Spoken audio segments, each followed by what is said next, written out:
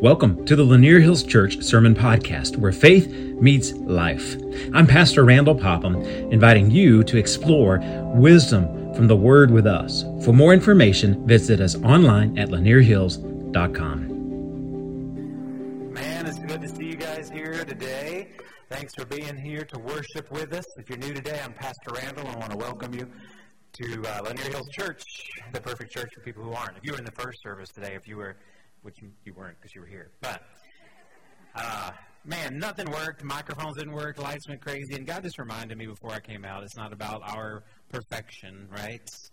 It's about Him and His power and His power working in our lives and His power, what He can do this morning. And I believe He wants to speak into our lives this morning. And I believe the enemy, anytime we're talking about Jesus and pointing people to Him, he hates it, and he's going to do everything he can to distract us from it. And so this morning, we want to focus on Jesus, and that's what we're going to do today. We're going to get an opportunity at the end of the sermon time today to do communion together. It's going to be a very beautiful time of worship to get together today. So we want to get our hearts ready for that this morning. So if you have a Bible, go ahead and get it out. We're going to be in John chapter 12 in just a few moments. We'll get there. And if you don't have a Bible, you can follow along on the screen. There's also this QR code on the seat. You can scan that with your phone. It'll take you to like a bulletin today with all the worship notes and all of the stuff you need, scriptures and all those things. So we'll get there in just a moment. But I've got a question for you to start off this morning. Here's the question. What captivates your heart? Like, what drives you? What are you passionate about? Few ways to figure that out is like, okay, so what do you talk about a lot? What do you end up talking about? What gets your money? What are you willing to sacrifice for? What drives you? What gives you your purpose? What if you took it away? Would you lose your purpose in life? Well, for a lot of us, I bet a lot of us here today, they would be, that's my family. Right? That's my family. That's family. You love your family. I love my family. They get your money, right? Yeah, family gets your money. Family gets a lot of attention. It gets a lot of your energy. It gets a lot of those things. Yeah, I mean, when for the last 26 years, my daughter, who's just turned 26, when we started having babies, that's where most of our money went, most of our conversation, almost all of our energy, it goes to those things. And we even talked about once that all of our kids played sports. I helped coach all their sports and all that all the way through high school. They did all of the things. You name it, they did it, like a lot of you. We counted up, we went to over 1,500 sporting events. That's a lot, right? That's a lot. One of the best things we bought was one of those, like, little bleacher seats. Because, man, those bleachers, they kill your back, right? But all the events, so we invested a lot of time into that, and it's good, and it's so good, and that's what you're spending your time in. But others have other things. Maybe it's not family yet. You hope to do one day. Maybe it's your career. You're on a path, and you're investing all that into your career, your school, your job. Maybe it's a hobby that drives you. You're captivated by that hobby. Maybe it's your friendships and relationships that you have, and that's what gives you purpose. Whatever. Maybe you've got your own thing that captivates you. But the question is it worthy of it? Is it worthy of all that you give it? See, we would define that thing or whatever, we would say it's like an intense form of admiration for that thing. Your family, your career, whatever it is. It's an intense form of admiration or focus towards something that deeply captivates you, your heart. Now here's the thing. I'm going to show you up on the screen here real quick. That worship is also described that way. So look at this. Worship. It's an intense form, and we have it up here on the screen, of admiration or focus towards something that deeply captivates an individual's heart and mind. So we're like, oh, I'm driven by my family, I'm driven by my work. But you know what? We could also say, you worship that thing. Because that's what worship is, right? It's our admiration, our focus towards something, and you would never say, I worship my family. I worship my career. I worship my job. But when you look at the definition of worship and what you captivates you in admiration, they fall in the same place. So we're wired to worship. God put this idea to worship in our heart. And here's the deal. Every single one of us and every person on the planet is worshiping something. You're giving your devotion, you're giving your admiration, you're giving your time, your energy, your strength. You're giving it to something. And here's why. Because when we give it to something, we think it's going to fulfill us and give us purpose in our life. We're like, man, I'm driven by this mission to help people or build this thing or start this career or do whatever or have the best family, and you find your purpose. And here's the deal. Here's what I found. After my last kid graduated high school, I'm like, what in the world? I've been spending the last, 20 years invested in all this stuff. Now what do? You know what I'm talking about? Why? Because maybe I'd worship my family. And family's great, but anything that takes the place of God in our life is not good. And I found purpose and meaning in being a parent and a dad, and that's good, we're supposed to, but you know what? There's something greater. Something greater that gives us purpose and meaning. And here's what I want us to recognize, that worship defines us. What you worship defines you. It shapes your actions, your thoughts, and ultimately your destination. So we must be careful about what we worship. Because misdirected worship leads to emptiness and delusionment.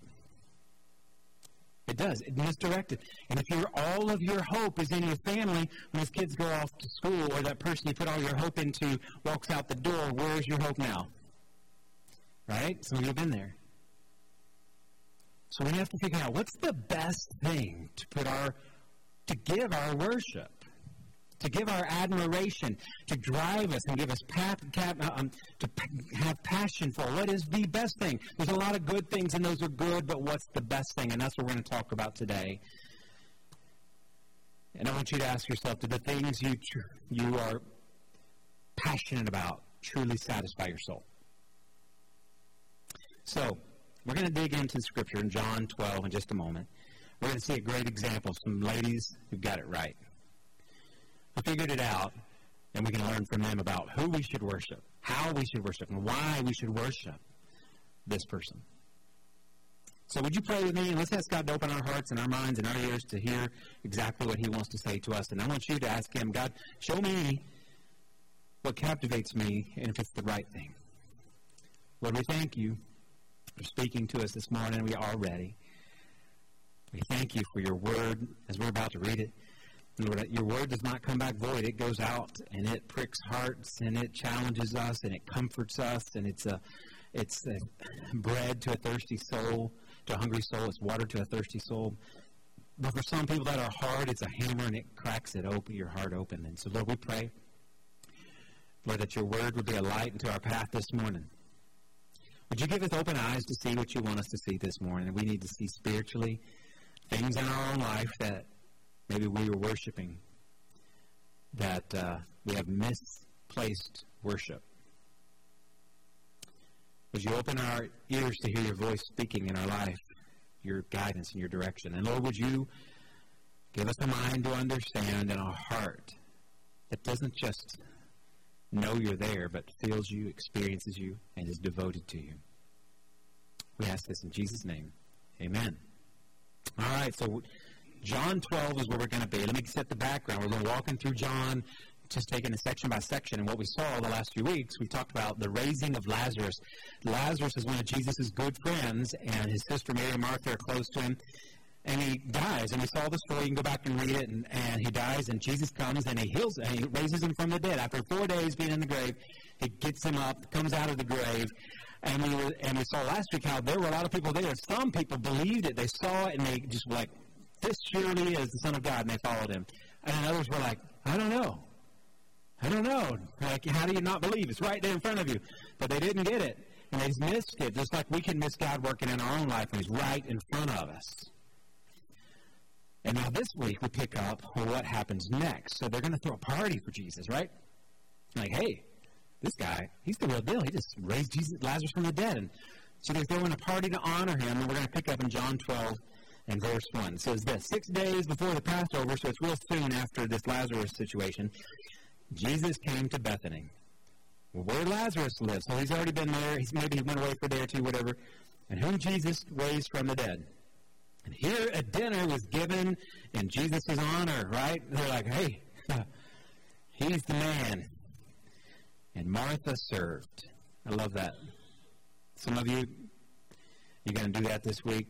You're going to fix a meal for the people you love. And it's not going to be a chore because you love it. You love the people you're serving for, right? Martha served. She fixed a meal. Martha served while Lazarus was among those reclining at the table with him. And Mary took about a pint of nard, or pure nard, an expensive perfume. She poured it on Jesus' feet and wiped his feet with her hair. And the other scriptures we see she even cried and wiped them with her tears. And the house was filled with the fragrance of the perfume. That's what worship does. It fills the room. But one of his disciples, Judas Iscariot, who was later to betray him, objected. He said, why wasn't this perfume sold and the money given to the poor? It's worth a year's wages. He did not say this because he cared about the poor, but because he was a thief. As a keeper of the money bag, he used to help himself to what was put into it. Leave her alone, Jesus replied. It was intended that she should save this perfume for the day of my burial. You will always have the poor among you, but you will not always have me. All right, so what do we see here? This is a great story. In other scriptures, it talks about this story, and we get other, reviews of it. But just kind of review here. So they're having this dinner for Jesus. Why? Because Lazarus, right? Lazarus has come back from the grave. Mary and Martha are so overwhelmed. They're like, we got to fix Jesus a meal. And we got to serve him, right? And so Martha knows what she does. She uses her spiritual gift of acts of service, and she puts together a meal, and she throws a party, and everybody comes. And now at that time, they didn't have chairs. They just kind of reclined at the table on these pillows. And so they're all sitting around, and guess who's at the table? Jesus and Lazarus. Can you imagine the conversation? Like, hey, did you say hey to the Father for me? And then the other people sitting around the table, Lazarus, what did you do for 4 days? Where were you? Right? I mean, there's a movie at the theater right now, right, about what happens after people die and their experiences. Like, here's the legit story. What did you experience? What was it like? Did your life flash before your eyes? They're going through all this. Was there a big bright light? Did you sit at at the Father's feet? And they're having, imagine these conversations. And they're looking at Jesus, and he's the one that caused it all. And just imagine the conversation that's happening around there. And so you're eating, and Martha's serving, and then the door opens, and Mary comes in.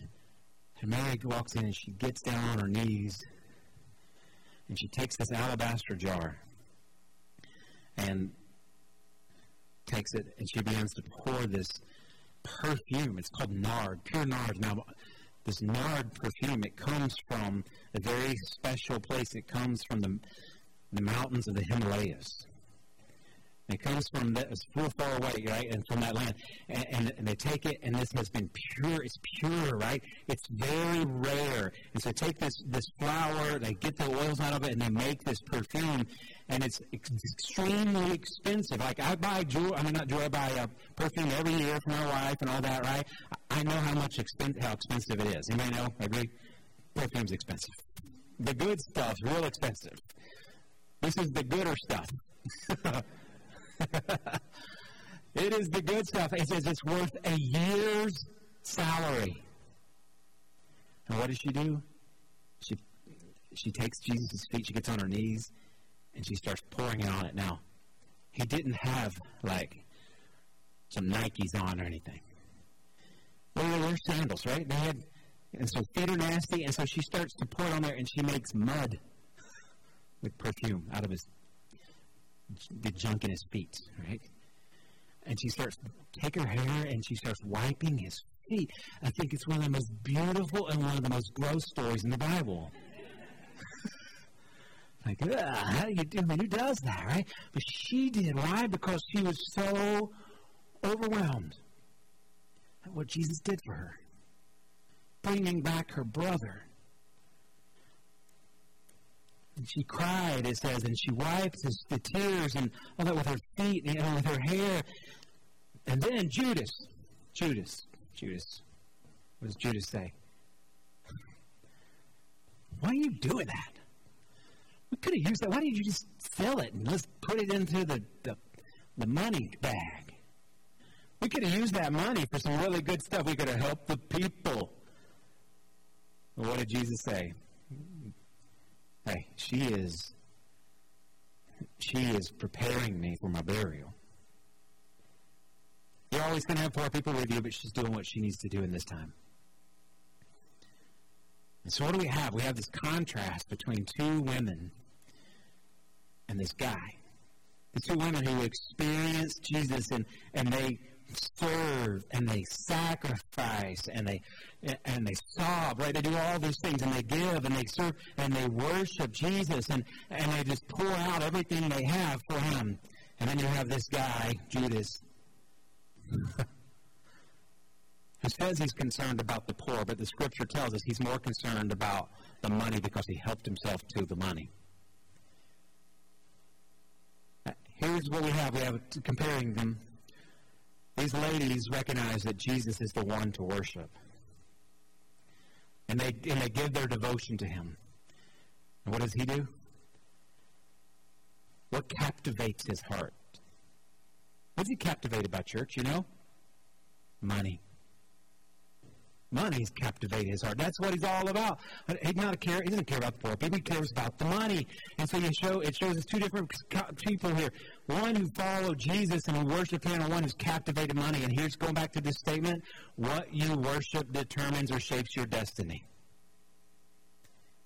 Where did they end up? Man, they're in the Bible as women who worship God and examples of godly women and godly people. Not just women, but people, and how to serve and give your heart and life to Jesus. And then you have Judas, who what happened? Goes and betrays Jesus, ends up taking his own life, committing suicide. What you worship determines your destiny.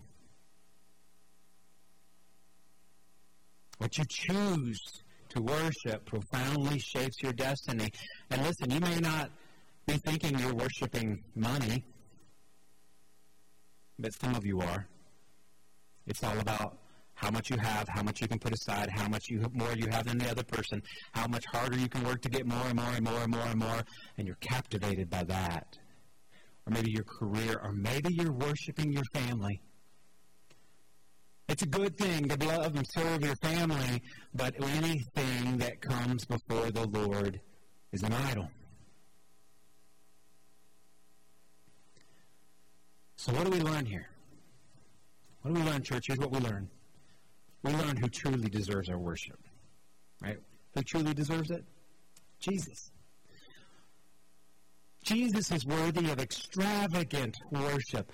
Extravagant. Like, you've probably been in services and you see people getting excited and all that, and you're like, what's wrong with them? Nothing compared to what was going on with Mary, right? She gets down and washes her feet. He pours out her money. She does all this. Why? Because she knew he's extravagantly worthy of it. And here's why. Because here's what they figured out. There is none more powerful, good, and loving than Jesus. There is none more powerful. So here's what they experienced. They saw him, with his words, say, Lazarus, come out. And he came out of the grave, and they said, this is no ordinary man. And listen, if you're going to give your life to something, you need to make sure it is the greatest good and the greatest power you can give your life to. And they recognize there's none higher, there's none more powerful. He has the power of life and death. Listen, your job does not have the power of life and death. It may kill you. But it does not have the power to give you life. Listen, when you die, they'll have somebody replace you in a week. I tell that to our church staff. I'm like, hey, listen, we're all replaceable. And they're like, well, that's not kind, but it's true. If I have something happen to me this week, I'm no longer here. Guess what? They'll have somebody preaching next Sunday. We're all replaceable. And yet we look to our career as the thing that's going to give us purpose and meaning. It doesn't. So you give your life to what matters, what's purpose, what life-giving. And Jesus showed that there is none greater than him. So you give your life to what's the ultimate high power, the divine. And then you give your life to what is ultimately good, and there is none more good than Jesus. But you know what they also experienced? Incredible love. Not just his power, they felt his presence. He mourned with them, he walked with them, he went to the tomb with them, and he sat there and he wept with them, and they experienced this amazing love, and they sat at his feet and heard his teachings about love and sacrifice, and they said, this is the one worthy of all of our love, all of our worship. And they gave it to him. So who's worthy? Jesus is worthy. Still today. There's still none better, still none greater, still none more powerful, still none more loving. And I love my wife, I love my kids, and I pour my life into them. But listen, none of them, and even my parents, can love me more than Jesus loves me. He's worthy of it all. Who's worthy? Jesus is worthy of your love. Also, what do we learn? Why? Why to worship him? They experienced that love. But you know what their response was? See, worship is a response of overwhelming gratitude for God's presence and goodness in our lives. So they worshiped him, but why? Because why? They were so grateful for what Jesus had done. He brought them back. And not only what he had done for them, but just his actual presence of being in the room. They were overwhelmed by this. So we know worship is genuine worship. It's recognizing who God is, who Jesus is. But it comes from a heart of gratitude. When you're grateful for what he's done. I think as we go into Thanksgiving this week, this is a great time for us to stop and just reflect on how blessed we are. How grateful we are. And sometimes we miss it. Because we're always thinking about what we don't have, what we wish we had, instead of what we do have, and how God has been present in our life. Let me give you a few questions. I don't have them up on the board, but they're listed on the notes if you want to go to the code and ask yourself this week this. Here's a few of them. How have your needs been met in ways you didn't expect this year? Where did God show up? And when he just blessed you, you didn't expect it. How about this? Can you recall moments of unexpected joy and peace in your life, even in the midst of trials in the last year? When the train was going off the rails, you just had this joy and this peace that God has got you. You know what that was? That was God's presence in your life. Who are the people in your life that have been a source of support and love? You know who they are? They are the hands and feet of Jesus in your life. What obstacles have you overcome that, looking back this last year, have strengthened your faith and your character? In the midst of it, you're like, oh, what in the world? But now you look back and you're like, that was God working in my life to make me to the person I am today. Here's a good one. Can you identify any coincidences that upon reflection were more like divine interventions of God? In your life, in the middle of it, you might have been like, oh, wow, isn't that just crazy, random? No, listen, can I tell you what? There are no random acts in this world. There's just the hand of God working all things for the good of those who love him and live according to his purpose. That's God. How has your health been sustained this year? Are there times when you felt protected or kept safe in a situation that could have turned out worse? What prayers have been answered this year? What were you praying for last year that God answered this year? What new opportunities and doors opened up for you this year? When were there times when you received wisdom or insight and you're just like, where did that come from? Like, that's God, his presence in your life. When did he give you those? Or when have you found strength in a time of weakness? You know what that is? That's God. That's God's hand. That's his presence. That's his provision. And worship, you know what worship should be when we come in to worship? It should be an expression of gratitude for all of those things. We can't control it. It's extravagant love. This Thanksgiving, I would encourage you, church, maybe go back through that list. Get alone a few mornings go through that and just start to name those things and worship Him. The third thing we see is this, is how we should express worship to Jesus. We see how and why, but how should we do it? And when we see it here, and they modeled it for us. What did Martha do? She served. She served. Some of you have that gift. That's your spiritual gift. You love to serve. Right? Some of you love to sing. Right? You know, some of you are like, I'd rather serve. Let me fix a meal. Let me fix a cake for that person. Let me take this thing to this person. Let me clean up. Let me be the last one to leave and help. That's your act of service because you worship. And then, what else we see? We see Mary. What did she do? She sacrificed.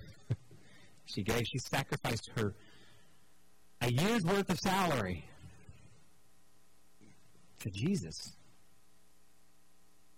Here's what I've found. Like, when you know who supplies everything you have in your life, you don't mind giving some of it up.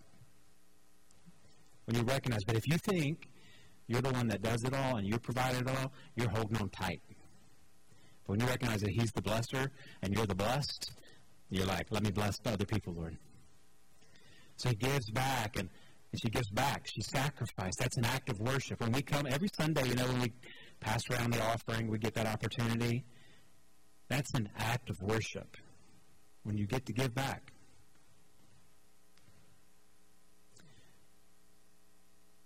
What else did they do? So she submitted herself. I love that Mary got down on her knees and submitted herself. That's an act of worship when day by day we say, Lord, I submit myself to you. Your kingdom come, your will be done in my life as it's done in heaven.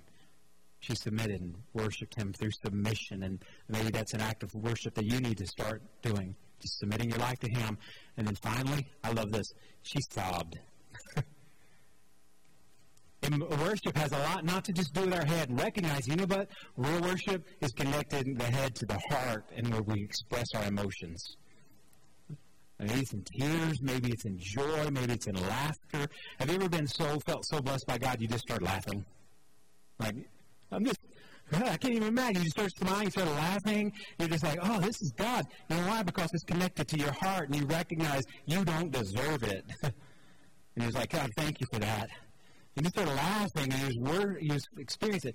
I was talking to a lady who was on her way to church this morning, and she said she cried the whole way to church, just tears of joy for God's blessing in her life. You know why? Because her worship's connected to her heart.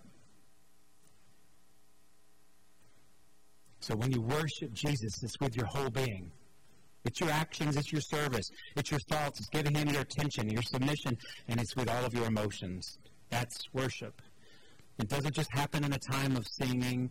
It's throughout the day. It might be in a car, it might be at work, but you understand He's the one that gives you life. He's worthy of it.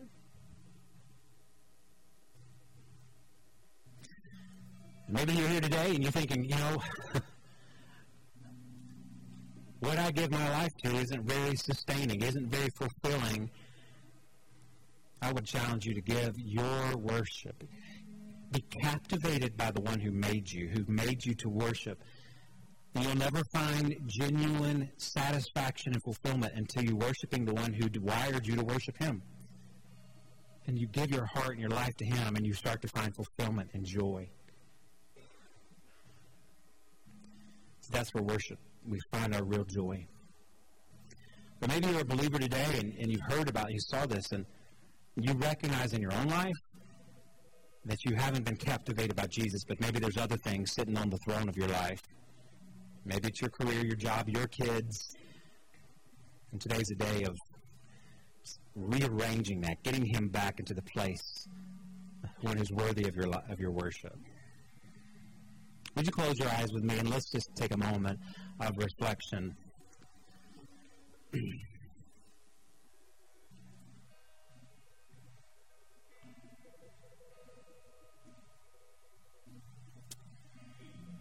Father, we humble ourselves before you. We come recognizing that you are the King of Kings and Lord of Lords, the Maker, and we are the made, the Creator. We are the creation, the leader. We are the followers.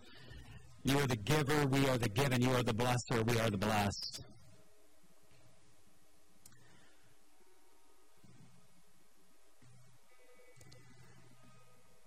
And Lord, we come this morning and we want to learn to worship like Mary and Martha. So would you give us teachable hearts and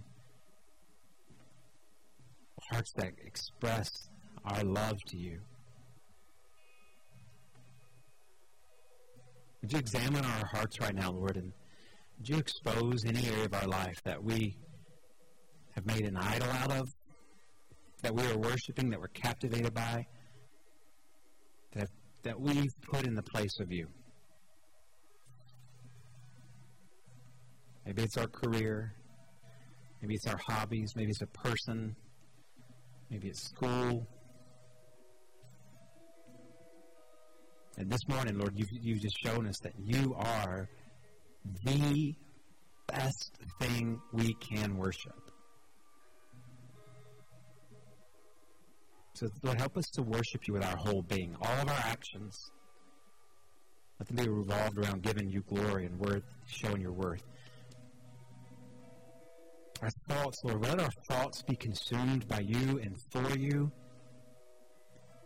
Let our emotions be attached to our love and our expression of how much we love you.